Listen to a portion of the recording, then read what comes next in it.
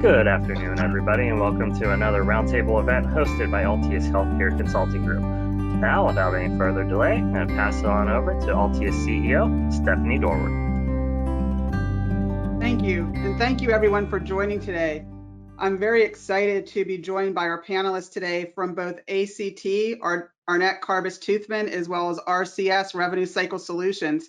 We have an exciting and packed slate for you, so we are going to keep our comments from the Altius Healthcare Consulting side short today and really focus in on the expertise and knowledge that our panelists are bringing to the table. The conversation today is going to be focused around all things finance, and in that, we're going to specifically address revenue cycle issues that deal with things such as contactless patient registration, as well as questions that we've received about how you can move your central business office to a remote access site. So we're moving into those. We'll talk about revenue cycle strategies, and then we're going to wrap up with some funding questions. And a lot of questions are coming into us about the funding options that exist right now. So we're excited today to be joined by Dan Theory and Mike Evans from Revenue Cycle Solutions, and by Greg Gibbs and Jim Rowley from our ACT. So without further ado, we're going to get started on the first section of our presentation and discussion today, which is going to deal with the revenue cycle side of things. So Dan, if you want to take a minute to introduce yourself to our audience, and then we'll move right in, and Mike, you can do the same thing.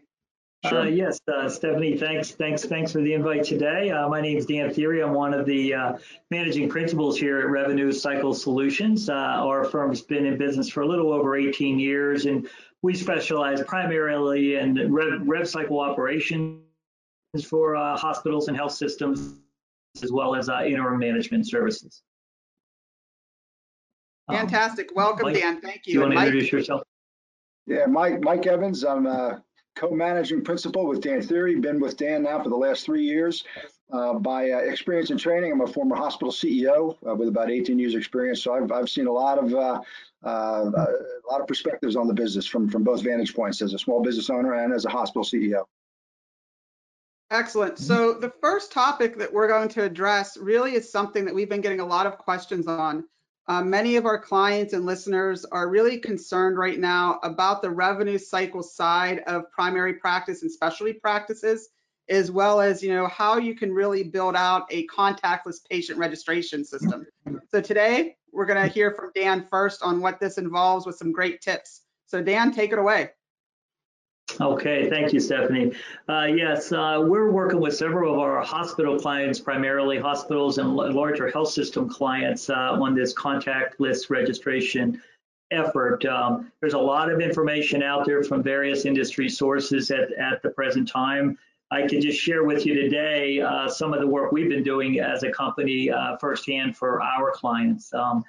And what is contactless registration? Not to oversimplify it, but it's essentially working out all the steps necessary through scheduling a patient, pre-registering a patient, and patient intake. And if you think of all the steps that a place is typically involved with, we have to move each one of those functions to a point where there's no patient contact or minimal patient contact. So that's been the challenge. I can tell you at the onset, there's no one size fits all here.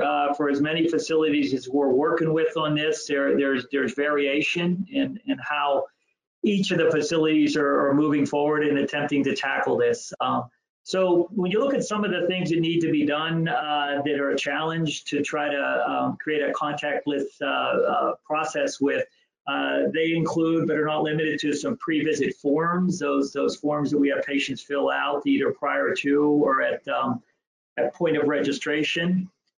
Signatures on those forms or another challenge, and you have to put in some other measures to achieve the contactless measures.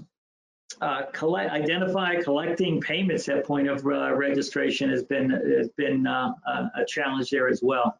So this next slide is something that is pretty recent, and you can see, and I think it's not a great surprise here to our listeners, but you can clearly see here from a patient scheduling perspective, as well as from a patient registration perspective, that many facilities have either already altered the way they do scheduling and registration, or are right in the middle of planning to do so, and a much smaller percentage really haven't had an opportunity to look at this. But I also want to clarify this chart here. It's really measuring organizations that have altered it in any way, and many of these adjustments are not ideal. They're more out of a crisis situation. A lot of this has kind of come upon us quickly, and many facilities were scrambling to try to establish this the best they could. So a lot of this, despite what's showing here in these charts, of having altered the process, we'll need to go back and relook at that and redesign that and put something in place more for the long term. So just wanted to share that with you. It's certainly the trend in both scheduling and in pre-reg. So next slide. So starting with scheduling, there's some opportunities. There's challenges in all of this, but I believe there's some great opportunities here as well, based upon the work we're doing with our clients at the present time. Scheduling, we're collecting patient insurance information, demographic and medical information needed at point of registration, or I'm sorry, at point of scheduling. We also try to get as much insurance information and get the physician's orders and identify what the patient responsibilities are as much as we can as well. So that's all taken place during scheduling. So the small thing that's been added as part of this contact list effort is to instruct the patient to not show up prior to their appointment more than 15 minutes prior. And if they do so, we're basically instructing the patient that they have to wait in their car, and they'll be contacted by text or by cell call to come in at the appropriate time. And obviously the effort there is to minimize the number of folks that are typically waiting in the waiting room. Another piece that's common now is that no family members are allowed to accompany the patient on their visits. And that's in large part being practiced, at least at all of our client facilities. So with regard to the scheduling, again, there's most hospitals are making a greater effort to do a better job at point of scheduling to capture all insurance, demographic, medical, give them that instruction. And where possible, they're having them advance email copies of their insurance card, their ID, their physician orders. That's kind of a work in progress. We're working on with several hospitals on that front. So next slide. The next area that's in the middle here between scheduling and the data service is what hospitals term as pre-registration. And I can tell you for years, and it's still this way to a great degree now, there's still a major disconnect between the patient scheduling function and the patient pre-registration function. So this is one of those opportunities for facilities to really focus on combining those functions into one effort. And in doing so, it's a more streamlined process. It does provide for a better patient experience and better patient service. And it allows more time for the facility to gather all the essential information, including verification of a patient's insurance. So the next stage is when the patient arrives at the facility. There's some, you can go to the next slide, please. There's some precautions there and some new things in place there, obviously starting with the PPE that the staff is wearing. A lot more plexiglass everywhere these days, and this is no exception. But upon the patient's arrival, we're screening, or most facilities are now screening the patients with a series of questions and temperature checks. They're also validating what they're there for, confirming the date and what service they're scheduled to have that day. if all that checks out from a screening perspective, the patients are then directed to the clinical area for their service. But before they do that, they at times have to stop at the registration desk there to finish out on any things that are still deficient. For instance, if they still don't have a copy of the card, they may have to view a copy of the card. Forms that need to be signed, that's another area. Under the current status, we're under a health emergency status across the nation right now, and what that means is hospitals are able to take verbal consents from patients and basically sign on the forms themselves if the patient was informed verbally and no patient signatures necessary while we're under this health emergency status. And this now is extended through the end of May and maybe extended longer depending upon the need. So that's a big help to most facilities in that they don't have to put a piece of paper or even an electronic signature pad in front of the patients for signature. So that's a help at this stage. And with regards to the payments that are due from patients, that's typically done in advance over the phone, or it's done at this point in time, but the patients are the only ones scanning their card, and everything else is done from the other side and beyond the plexiglass. So that's kind of some of the changes that are put in place now relating to the contactless registration. Next slide, please. Are there any questions on the contactless effort at this point? Yeah, before we move on, Dan, just, a few comments. I think that this has been a great opportunity for healthcare organizations across the country to really explore and review, their registration process. And I think what we've heard from some of our clients that we have found that they learned it was more disjointed than they actually thought it was, meaning that a patient may have to register 3 or 4 times to come in to see their primary care physician because they're having labs drawn, they might be having radiology services. So trying to consolidate all of this into one pre-registration process that applies to all services has been something our clients have been focused on. And I think you addressed that. And I was blown away by one of your first slides that saw that, nearly 10% of organizations at the time of the survey had not addressed any changes. And I find it hard to imagine that under the state of emergency with all the changes that 1 out of 10 didn't change anything. So I'm curious what your opinion is of that. Mike, you might have something to weigh in on there as well. Mike? Mike. There we go. Yeah, I think given what we've all been through with the pandemic, I mean, there can be no improvement without change. I mean, I think what all hospitals, physician practices have experienced is going to force some radical change, and I can comment more on that during my piece of the presentation.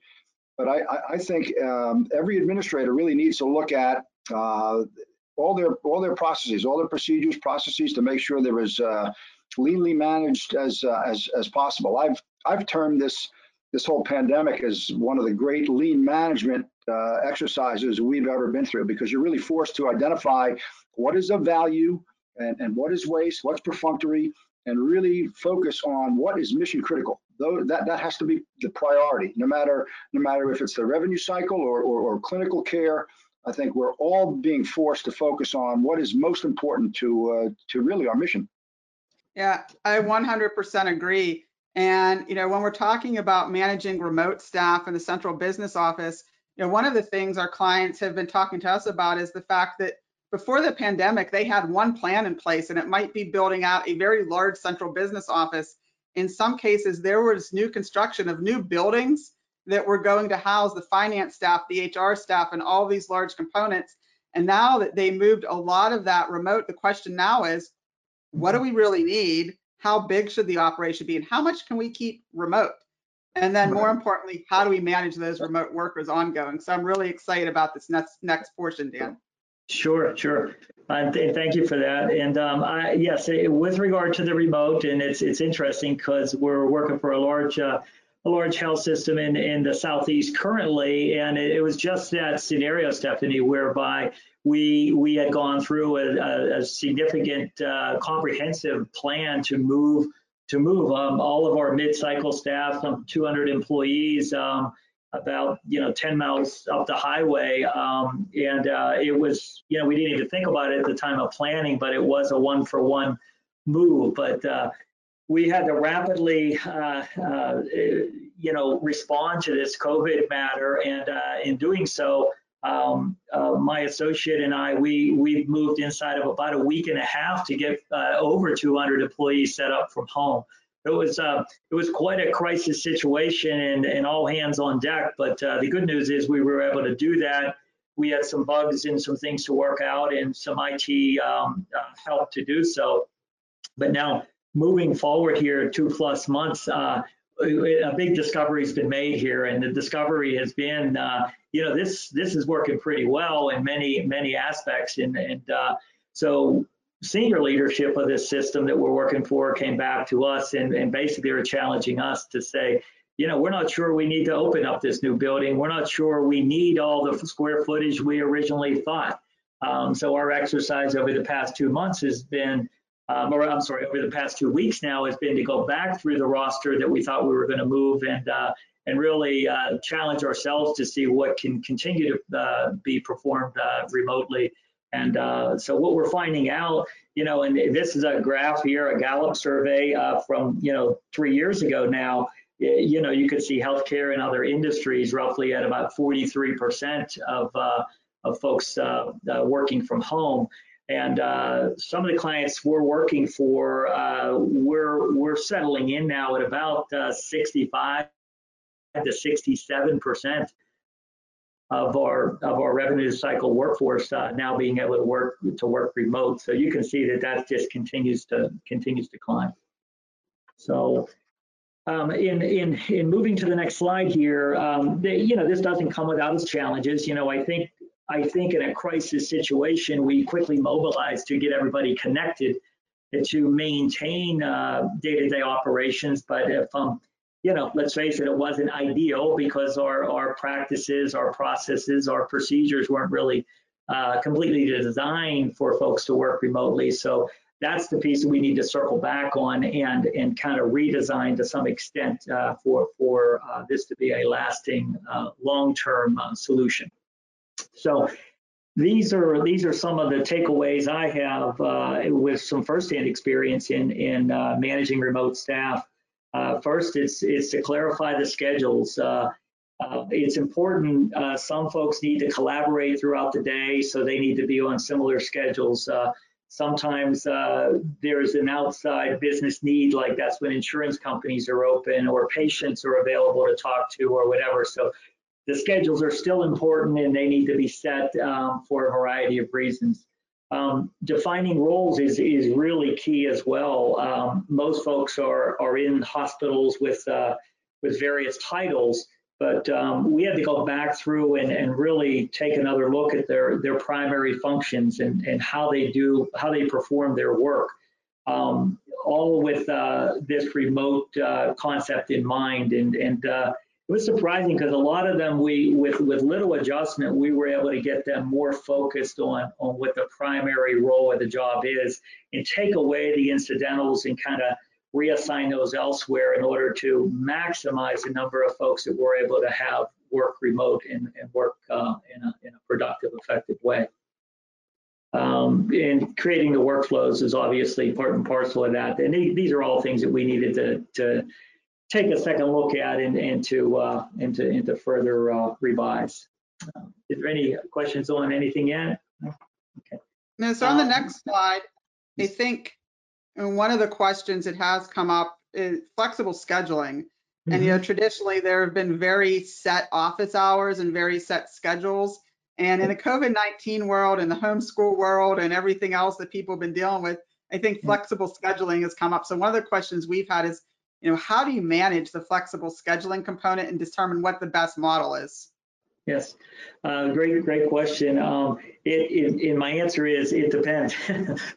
but some of the flexible scheduling is very beneficial. I'll give you an example. So we might have pre-registration staff that need to verify and check patients' authorization and have packets ready for the patient's arrival the next day. That's an example of a function that's ideally done on second or third shift to be ready for the next morning.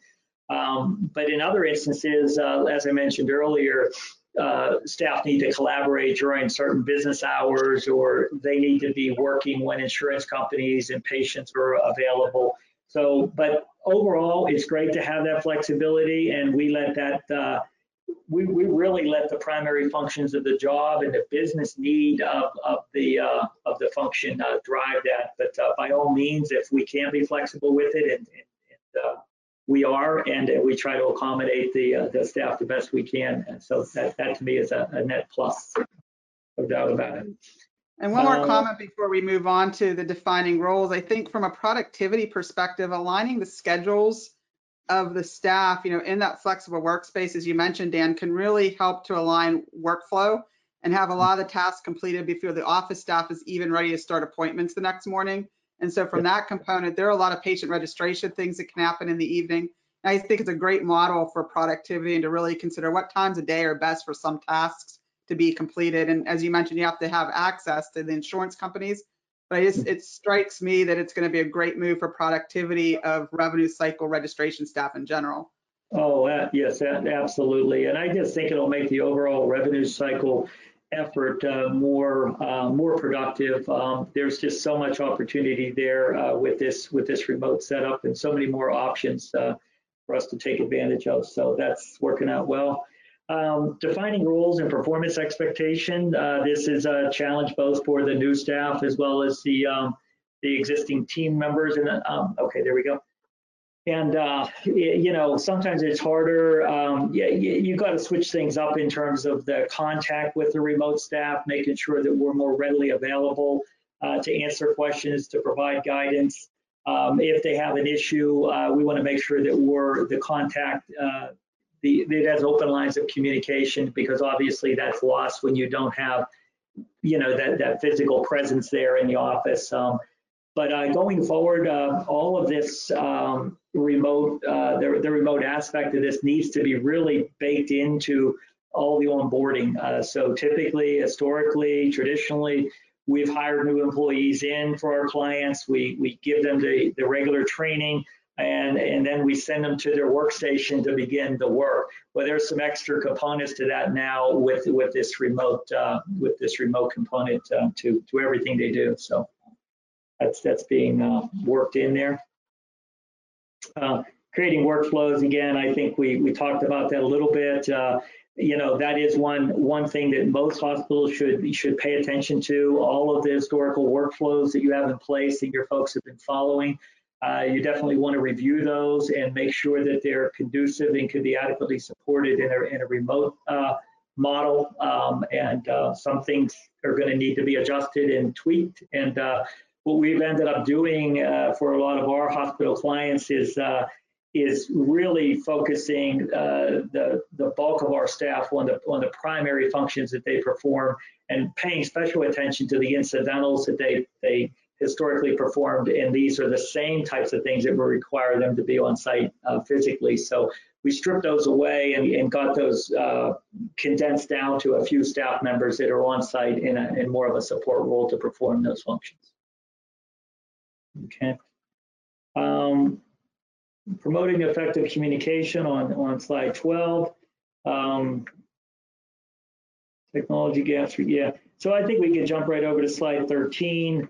And these are some of the things that hospitals should pay special attention to. If the expectation's there for staff to perform many of their duties remotely, then I think the facility needs to be ready, prepared, and proactive with the technology component, both in the way they provide the software. The hardware, everything from laptops to desktops to headsets, and all the things that a person will now need to work remote. That needs to be provided.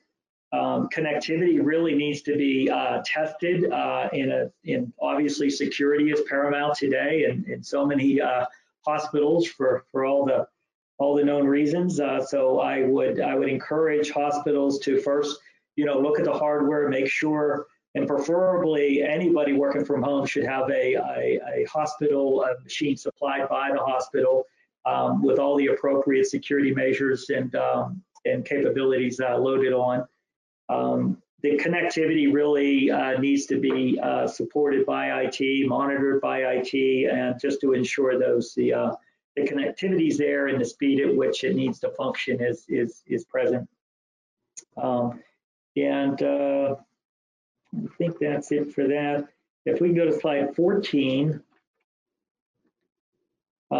this is another area that I would encourage hospitals to look at if they haven't done so already. Many hospitals are still working directly out of their legacy systems, and in many instances, the ability for a hospital to adequately monitor the production and the quality of work from their revenue cycle staff is lacking, to be nice. So I think a lot more enhancement can be had there, either to further enhance the legacy system that they're using to allow for greater monitoring of staff production, greater monitoring of the quality of the work they're doing. And if that's not possible with the legacy system, I would encourage hospitals to consider use of a layover system. There are several out there in the marketplace. I know with some of my clients, we're using MedMetrics, other ones are using Aurora, and there's probably a half a dozen others layover type systems that hospitals can use. The reason I bring this up is because measuring staff productivity and the quality is paramount, especially in this remote working environment. You can't just send folks home that have connectivity without you having a good idea of what they're doing and how they're performing and how productive they are. So I would encourage hospitals to really scrutinize that if they haven't done so already, because it's going to be important to the longevity of this setup. So open to any questions or comments on that. I think, productivity, it's probably my favorite slide out of the entire presentation, as you can imagine. And it's definitely a hot button for us. We get asked often, how can we manage our metrics in production? And I believe it becomes even more important in the remote setting. So it's definitely something to have a handle on, making sure that expectations are clear, communicating those expectations with your staff, and then most importantly, having the accountability system in place that you can actually monitor and follow up. A report that's going straight to their inbox is great, but if you're not actually going to take action on their performance metrics or what you're seeing, then it's really not going to provide you with the results that you need. So great slide, and I really think that's an important piece. Sure. Yeah, so let's wrap up with, you have one slide on quality, Dan, so we'll do that. And then I have a good question for both of you before we move on to funding. Okay, great. And with regard to the quality, some basic things a hospital could do at any point in time, and I would encourage is to just do periodic audits of specific account populations. If you want to, there's no better way to know firsthand what your billers are doing, what your collectors are doing, how cash application is posting payments, adjustments, write-offs, than to take a representative account population and just audit those. And I think that's probably the single best thing you could do to get a better handle on what's occurring there. But again, you absolutely need the ability to measure the production and the quality of your staff's work. And it shouldn't be an onerous process. It should be one that you can do at minimum on a daily, weekly basis, and ideally on a concurrent basis. And many of those layover systems out there really enable you to do just that. So again, I would challenge the hospital leadership to take a closer look at their current abilities and take the steps necessary to enhance those capabilities.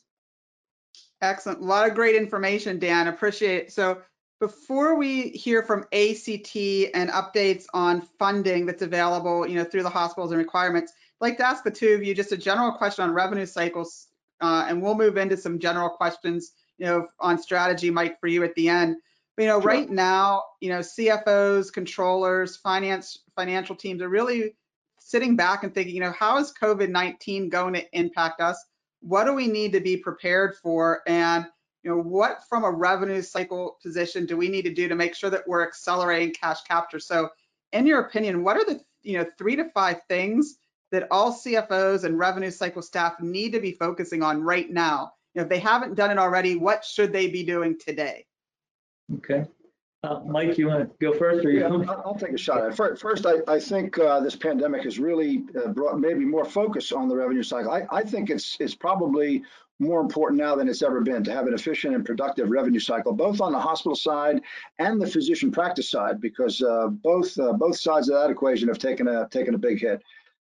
Generally speaking, I would say that, and Dan can echo this, everywhere we go, we want to emphasize that there be a revenue cycle team that meets at least monthly to review all the processes, procedures, all the key metrics.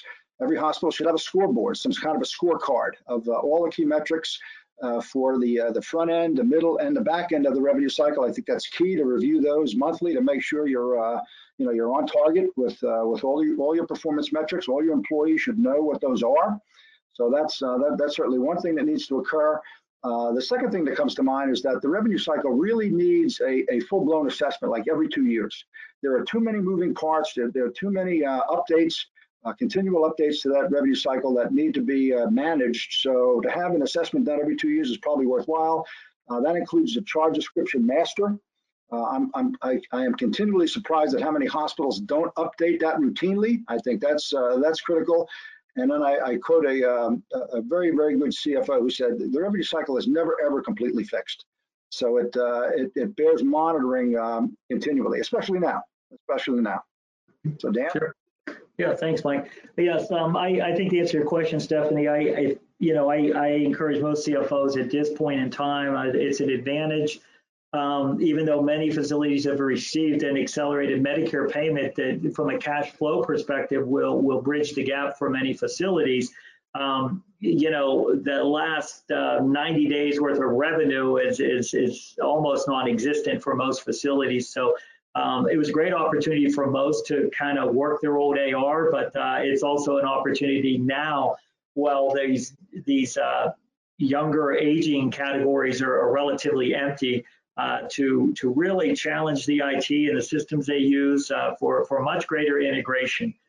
Still today, many hospitals we see is too disparate of a process. I think there's still significant opportunity for greater integration, data flows through systems to streamline processes from beginning to end. And not to oversimplify that, but that to me is still the biggest, most beneficial thing that they could pursue at this time. Great advice. I really love those ideas, and I think it's that's a great checklist for all CFOs and controllers to look at. And you mentioned one piece in there, Dan, that's going to give a great transition into the funding portion of this. You talked about the prepaid Medicare fees that a lot of hospitals have received, and that's something that ACT Arnett-Carbis-Toothman is going to talk to us a little bit about. In the funding portion of this, and we were talking about the cost accounting component and the fact that many hospitals have received prepayments on future Medicare patients. And with those payments, the thing to keep in mind is it's not a grant. It's not money that's coming in. It's money that already is prepaid for future services. So it's really a way that you have to understand that cash flow that you have and the cash that you have today is going to need to be the cash flow for your patients that you're going to see down the road. So let's move on to the next side of this and welcome Jim Raley from Arnett-Carbis-Toothman. And we're going to hear about some funding updates that he has for everyone concerning really, what funding is out there, what strategies do you need to take, and how do you really account for that? So welcome, Jim. Thanks, Stephanie. And I have along with me Mr. Gibbs, who is on the phone. So Greg, I don't know if you want to introduce yourself. I will just briefly. Greg Gibbs. I am a partner with Arnett-Carbis-Toothman along with Jim Raley. ACT is a large regional accounting firm that specializes in healthcare, primarily serving clients in Ohio, Pennsylvania, West Virginia, and mainly all over the country. So I'll let Jim go ahead and introduce himself and take off, and then when we get back after his presentation, then we'll address a few things that we have in our mind that we're seeing as major issues with funding Thank you. Like Greg, I'm also a partner with ACT. Work 100% of my time in healthcare, and 90% of my time within healthcare is spent working with acute care providers, meaning hospitals, LTACs, providers of that nature. So, like Greg said, we just want to take a couple of minutes this afternoon, base set a little bit on the Provider Relief Fund, and then also talk about, as we work through the slides, we'll talk about some of the other funding opportunities that might be out there. Largely, we're going to ignore or set aside the Paycheck Protection Program. We think a lot of time has been spent on that, and there's been a lot of webinars. We're going to focus on the Provider Relief Fund as we go through the slides. So if you want to go ahead and go to the next slide. As most folks know, the Provider Relief Fund really was established through the CARES Act in March, and then subsequently it was also additionally funded through the Paycheck Protection Program and Healthcare Enhancement Act. That actually added another $75 billion to the Provider Relief Fund. So going over to the next slide. Now, so we've got $175 billion in the fund at this point, or we started with 175 billion rather. To date, a little bit over 70 billion has been dispersed. 50 billion was really the first round of disbursements, and that was split into two tranches. Many of you would have participated in this round of funding, and if you watched it closely, you probably noticed that the funding was a little bit turbulent in just how it was rolled out and how it was funded. So the first 30 of the 50 billion, they actually came out. The 30 billion was based on a provider's Medicare revenues, or how much they had billed traditional Medicare. And then subsequent to that 30 billion going out, HHS came back and reshuffled the whole deck. They added 20 billion into the pot and really recalibrated the entire payment so that at the end of the day, your payment should amount to about 2% of your program service revenue. And if you're a nonprofit, that would be line 9 on your 990. Now, one thing I do want to point out here, one important deadline that is coming up, HHS has at this point deferred the deadline for attesting to these payments a couple of times. At this juncture, though, they have come out and said June 3rd is the last deadline they're going to issue for attesting to these funds. So if you've not gone out and looked at the terms and conditions and considered doing the attestation, I would certainly encourage you to do so. Depending on how you were paid in the first two tranches of payment, there may be an additional payment coming, but in order to get that last payment, you do need to go through the attestation process. So that was the first round of disbursements. The second round was, and that's where HHS slowed down a little bit and said, okay, we're going to target the next couple of distributions. So the second round of distributions was the 12 billion that went to the COVID hotspots, or the high impact areas. Now that 12 billion was split up among 395 hospitals. So it doesn't take a great mathematician to look at 12 billion and realize it went to only 395 hospitals to quickly realize that that high impact area distribution was some big dollars to very few hospitals. So we did see some significant payments go out in that rounding. Now on the next slide, where we see and where we've seen a lot of our clients really impacted positively by this fund is the 10 billion that went out to rural providers. So the facilities that were impacted by this round of funding were critical access hospitals, rural health clinics, rural PPS hospitals, and rural FQHCs, or federally qualified health centers. This round of funding, it was really interesting how CMS came out and did, or HHS structured the payments. They set base payments depending on provider type. Hospitals had a base payment of about $1 million, where rural health clinics had a base payment of $100,000. Now, the way the calculation was done, really your first 10 million of expenses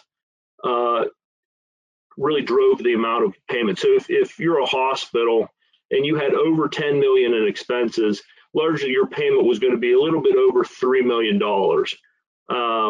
After you get over to the 10 million in expenses, the payment really drops off, or the increase in payment, incremental increase in payment drops off. So that was what in the world of hospitals, largely the biggest impact we've seen to clients has been through this rural targeted allocation.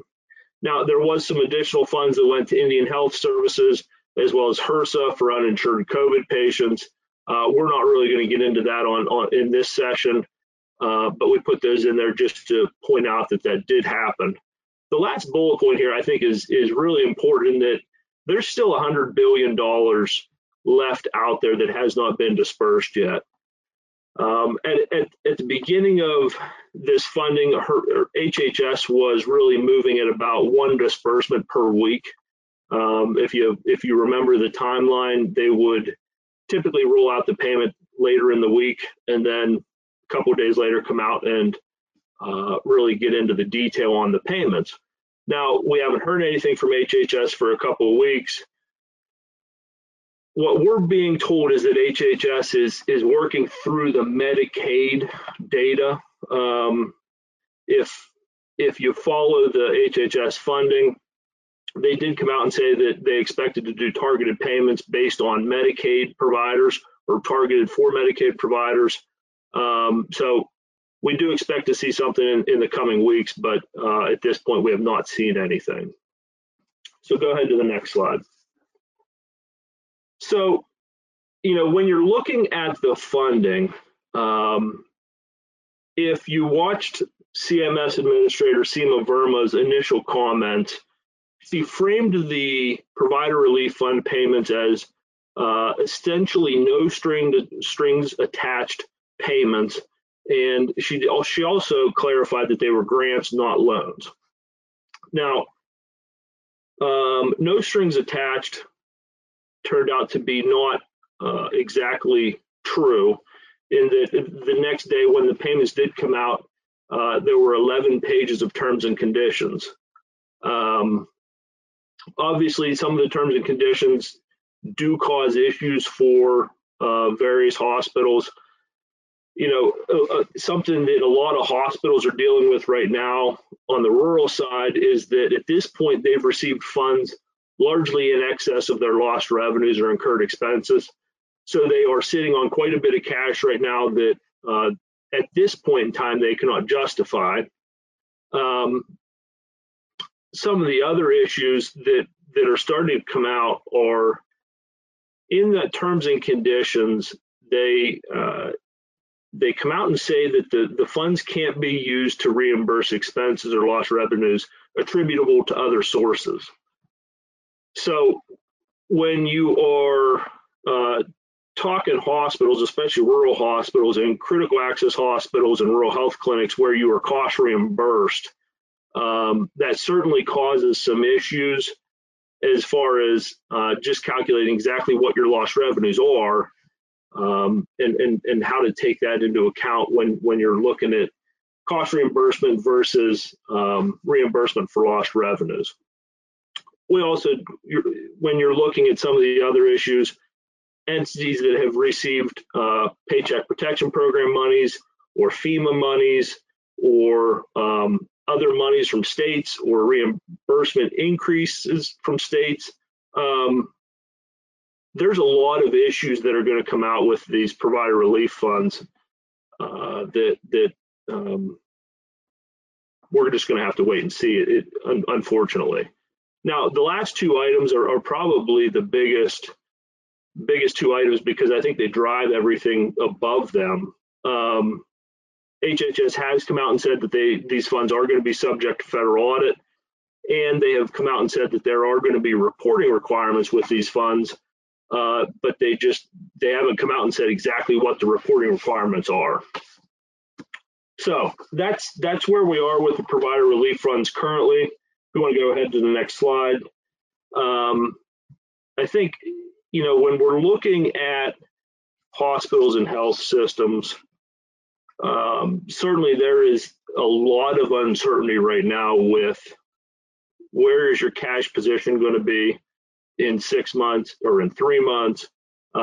As states start to do their soft reopenings, we're seeing hospitals reopen and volumes aren't popping back in a lot of cases the way they were expected to. So a couple of things that we have noticed and that we think are very important are that CFOs, CEOs, those in charge should really look at their financials, understand that you're going to continue to see significant fluctuations in your financials for a couple of months at least, to where you go from a bust really. And if you all remember back a short month or two ago, there was an incredible amount of uncertainty as volumes were dropping off. Cash was drying up very quickly. There was really a whole lot of panic in the market, and then some of these provider relief funds came out, and facilities may have went from 1 or 2 days cash on hand to 100 days cash on hand. So we expect to see that boom bust cycle continue, and as it does, we think communication is obviously key in any of these situations. But communicating with your lenders, with your workforce, with community, looking at really all your stakeholders within your entity, and keeping open lines of communication with them is paramount in these situations. The third bullet point in here is document. The provider relief funds are largely to reimburse entities for lost revenues or expenses incurred in relation to COVID. So, and we'll probably get into this here in the next slide or two, or in our following Q&A. When you start trying to measure something that doesn't exist, meaning lost revenues, there is not a whole lot of certainty. At this point, HHS hasn't given us a great framework for how they expect that to be done. They've said, look at prior year to current year or budget to actual, but they also said any reasonable estimation is acceptable. So in these situations where we don't know what the equation is going to look like, or if HHS is going to give us a definite method for estimating lost revenues, obviously anything you come up with right now, document it clearly, retain the documentation. We actually recommend looking at your lost revenues a couple of different ways, but in all cases, document it, retain it. Make sure when you're looking at your expenses, you're tracking every dollar that's spent, you're retaining invoices, you're keeping a log of expenses incurred and just why they were incurred, how they relate to the provider relief funds monies, and how and when they were spent. And obviously, the last point here is plan. Make sure, and we touched on this a little bit earlier, the Medicare advance payments, those were loans, which is going to cause really your cash flow over the next 6, 8, 12 months to be much lower than it otherwise would have been. So plan for that. Try and reach out to your lenders, get the additional liquidity available to you. Start lining those monies up now. If you've laid off workers, largely we've seen that some of those folks have gone out and gotten other jobs. So assume that some of your workforce is not going to return from furlough. And then obviously play out the what if scenarios. If there is another subsequent shutdown, or if on the other hand, if volumes really come back strong, do you have the capacity or do you have a plan to handle that? So that was that's our quick overview of the provider relief funds and some of the issues we're seeing. Do you have any questions? Yeah, so I think one of the things that we've heard, Jim, is that there's a consensus that they believe that hospitals should not profit from COVID-19. What do you think the government may do in the future to, monitor that a little closely? Or Greg, Mike, anyone, what do you think is going to happen to make sure that hospitals aren't profiting from COVID-19? I think you touched upon it, Jim, that, you have to track your revenue versus past revenue. But I suspect that as this moves forward, there's going to be a lot of reporting requirements. One of the questions that we had was, how can we best be prepared to respond to the requests that we're going to have for information from the federal government?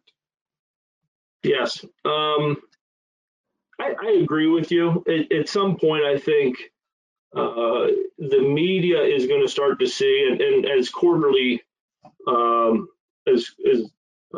quarterly reporting goes out, and we actually saw it when HHS first released the payments on the provider relief funds.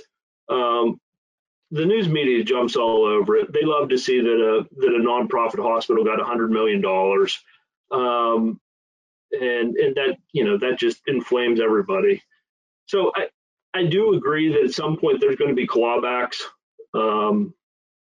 especially, the last $100 billion is largely going to drive, I think, what happens in how HHS disperses that money. I think that's going to drive, really drive the subsequent clawback of it. But, as we discussed, there is no way right now, no clear way to measure lost revenues. They didn't exist. So, like I said, try and figure out as many different ways. Either look at trend analysis, look at your, and we say old budget, your pre-COVID budget to actuals. Look at the 2-month trending, if you're trending up or if you're trending down. Every hospital has a different story, and just how they measure lost revenues is going to vary widely between facilities. But I would tell folks, get as granular as possible. We have some clients that are going clear down to cafeteria sales, medical record sales, as granular as they can possibly go. Get granular, document it, and unfortunately wait and see, I guess, and see how HHS really, what the reporting requirements look like. Perfect. And Mr. Gibbs, I think this question may be best suited for you. And, it is right now we're experiencing a lot of volatility in our financial statements and a lot of unknowns. From an auditor's perspective, what are you most concerned about for your clients moving forward? Well, right now, a lot of these funds, how hospitals are accounting for them and how those will either be loans that have to be paid back or grants that can be taken into income is one of the big concerns that we have for financial reporting. Fortunately, a lot of hospitals will have either a September or December year end, and you'll have a little bit more time to have information to kind of sort through what the resolution of those funds will be. I think I would refer back again to what Jim said is, the most important thing you can do is keep detailed, meticulous records of what's going on and document it well, and keep that for support for future funding requests also. So that's really the biggest thing. The other thing is really just overall financial viability of hospitals and health systems. As we perform financial statement audits, we have to determine if a hospital is a going concern or not.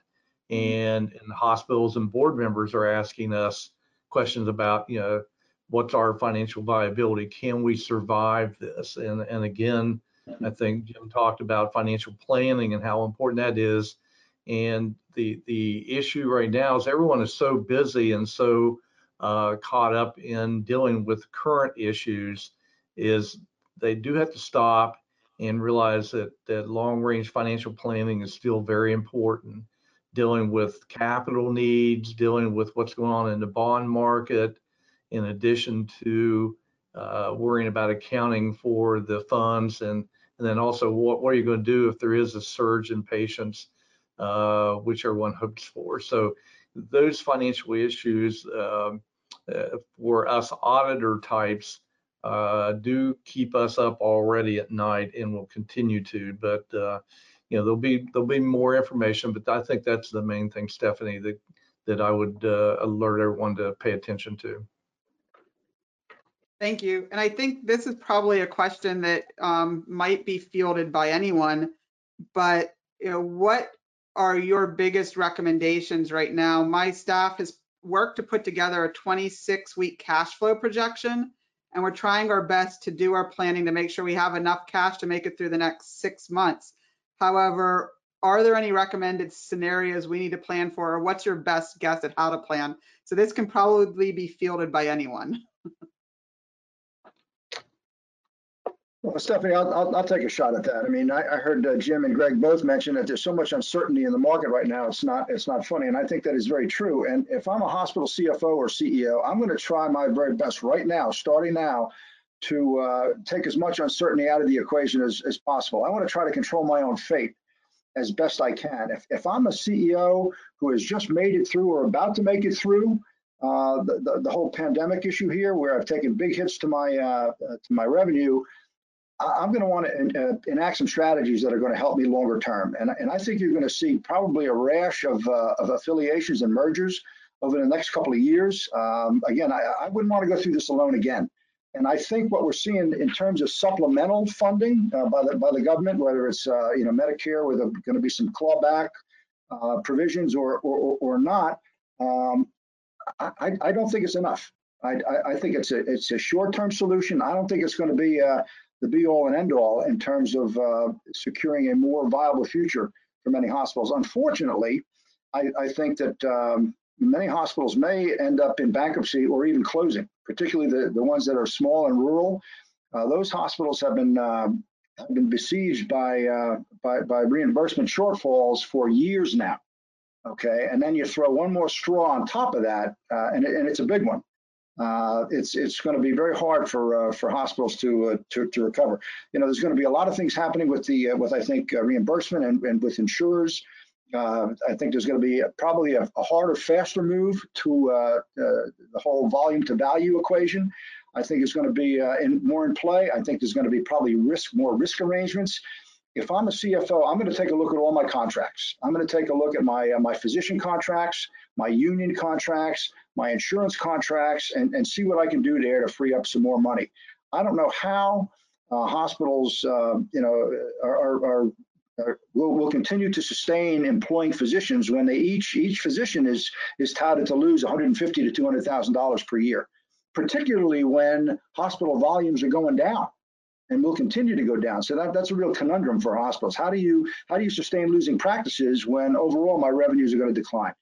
So that's something that's going to need to be worked on. And my mantra has always been, particularly from the revenue cycle side, I want to capture every single penny of financial credit for all the clinical work that we do.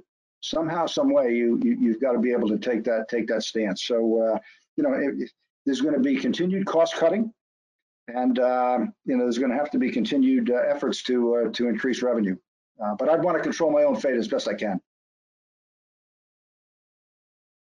Jim, Mr. Gibbs, anything you want to add to that? I'd echo what Mike said. To the folks that asked the question about how they have a 26-week cash flow projection, I think that's great. The quick, easy answer is anytime you're dealing with emergency situations, cash is king. So stack up as much cash as you can, reach out to your lenders to the point you can get a larger line of credit available to you. I'm not saying go borrow on it, but get that line of credit available to you. Assume the worst and hope for the best, I guess, is probably the most succinct way of saying it. Yeah. I think so, and I'll wrap up. We have one more question, but I will just say that, I think we were all surprised at the amount of change that had to happen in the first week or two of the pandemic as everything moved remote. We brought on a lot of medicine, telehealth, artificial intelligence solutions, security features. So as an industry, we had more change probably in 2 weeks than, I'll say maybe 10 years. As an industry, healthcare has been very slow to change, slow to react. We tend to have a history of planning and planning and planning to plan. And, I think in this situation, the advice that I would give, to executives, senior leadership teams, this is not the time to sit around and dwell on if you should make a decision or make a decision for the next 3 to 4 weeks and then ponder it and guess, is this the right one or not? This is a time to take as much data in as you can to understand the situations and to respond. We're not going to have the time to respond as an industry 3 to 4 months from now. A lot of hospitals have the PPP loan, that 8 weeks of support. They have the prepaid Medicare payments that's going to run out. So the guidance that we've been giving is just look at all the data, take time, understand the situation, and as a senior leadership team, put in place a strategy and make sure it's a strategy that you can stand behind and be quick to change it if you need to, but you have to act, and you have to act quickly. And so the last question that came in, and Mike, Dan, I'm not sure if you agree to this or not, but the question was, you mentioned that there are a lot of revenue cycle solutions benchmarks. So number one, would it be possible for us to receive a copy of that if we reach out? And then number two, what do you think are the top 3 to 5 revenue cycle benchmarks that are in place today? Yeah, we can certainly supply you with what we consider to be like our top 10 revenue cycle metrics. And Dan is best versed in terms of detailing exactly what those are. But there are probably 2 or 3 for patient access, mid-revenue cycle in terms of coding, documentation, and of course on the PFS end there are a litany of days cash on hand, those kind of things. But we can get you our top 10 in terms of what we look for. And Dan, you're here. Why don't you comment on it? Sure, no problem. And yeah, we'd be happy to share, whoever wants to reach out to us, who would be happy to share the typical metrics that we use. As Mike alluded to, that we do set up for our clients what we consider to be the most key metrics in each of the rev cycle areas. And I would say right now, it's a standard measurement is the cash to gross charge and how that's performing. And another area I think is worth taking a second look at in this day and age is your payment accuracy with your managed care contracts, as well as the leakage you might be experiencing by way of denials or reduced payments. It's a good time to take a cold hard look at that. And as Mike alluded to earlier, you really take another look at those provider contracts, vendor contracts, and see what you can do. But yes, we'd be happy to share those. Excellent, thank you. So Thank you. We have no further questions from our audience, so we'll just conclude with, are there any lasting words of advice, counsel that any of you have for the audience, for our listeners, for our clients, and for the healthcare industry at large? Well, I'll give you one, Stephanie, based upon the comments that you made. I mean, we've been forced to undergo a lot of change in the last few weeks, last couple of months, actually. I would encourage people not to try to recapture the past of 2 or 3 months ago. Okay, I think there's too much change that is underfoot right now. I'd be looking at, where's the business going? How do I get there? Not try to get back to where I was back in January and February. I'd be looking ahead and how I need to change my business to adapt to what's coming down the pike. I think that's great advice. It's changing, living in a virtual world. Yeah. And I would echo what Mike said. I think the healthcare world has changed materially. Some for the good, some for the bad, but it has changed. It's not done changing yet. So like I said to the earlier question, at this point, plan as much as you can, expect the worst, and hope for the best. It's nobody knows what tomorrow's going to bring. Yeah, I certainly agree with that. One of my favorite phrases right now that you hear often is, always go to zero. So whether it's zero budgeting or zero, pretend like you are not going to have any revenue coming in the next 3 months, go to zero, and what are you going to need to do to sustain? And I think that's, great advice for a lot of hospitals. Where are we? Let's assume our volume drops to zero tomorrow. What are we going to need to do to, correct it? What are we going to need to do to reach out to our patient population? How are we going to sustain? What do we do to communicate that we have safe environments for our patients to come to? So it's a very interesting time that we're living through, and I really appreciate all of your comments today and the information provided from the funding side of things, as well as the revenue cycle solutions. So Greg, Jim, Mike, Dan, thank you so much for joining. It's been a pleasure. This virtual roundtable discussion was brought to you by Altius Healthcare Consulting Group. For more information about anything you heard on today's roundtable, or to learn about services provided to hospitals and healthcare delivery systems by Altius Healthcare Consulting Group, visit our webpage at www.altiushcg.com. To be able to get updates on future roundtable discussions, please send an email to info, that's INFO, at altiushcg.com, and let us know that you'd like to be added to our mailing list. Those on our mailing list will be the first to find out about future roundtable discussions. Thank you so much. Have a great day.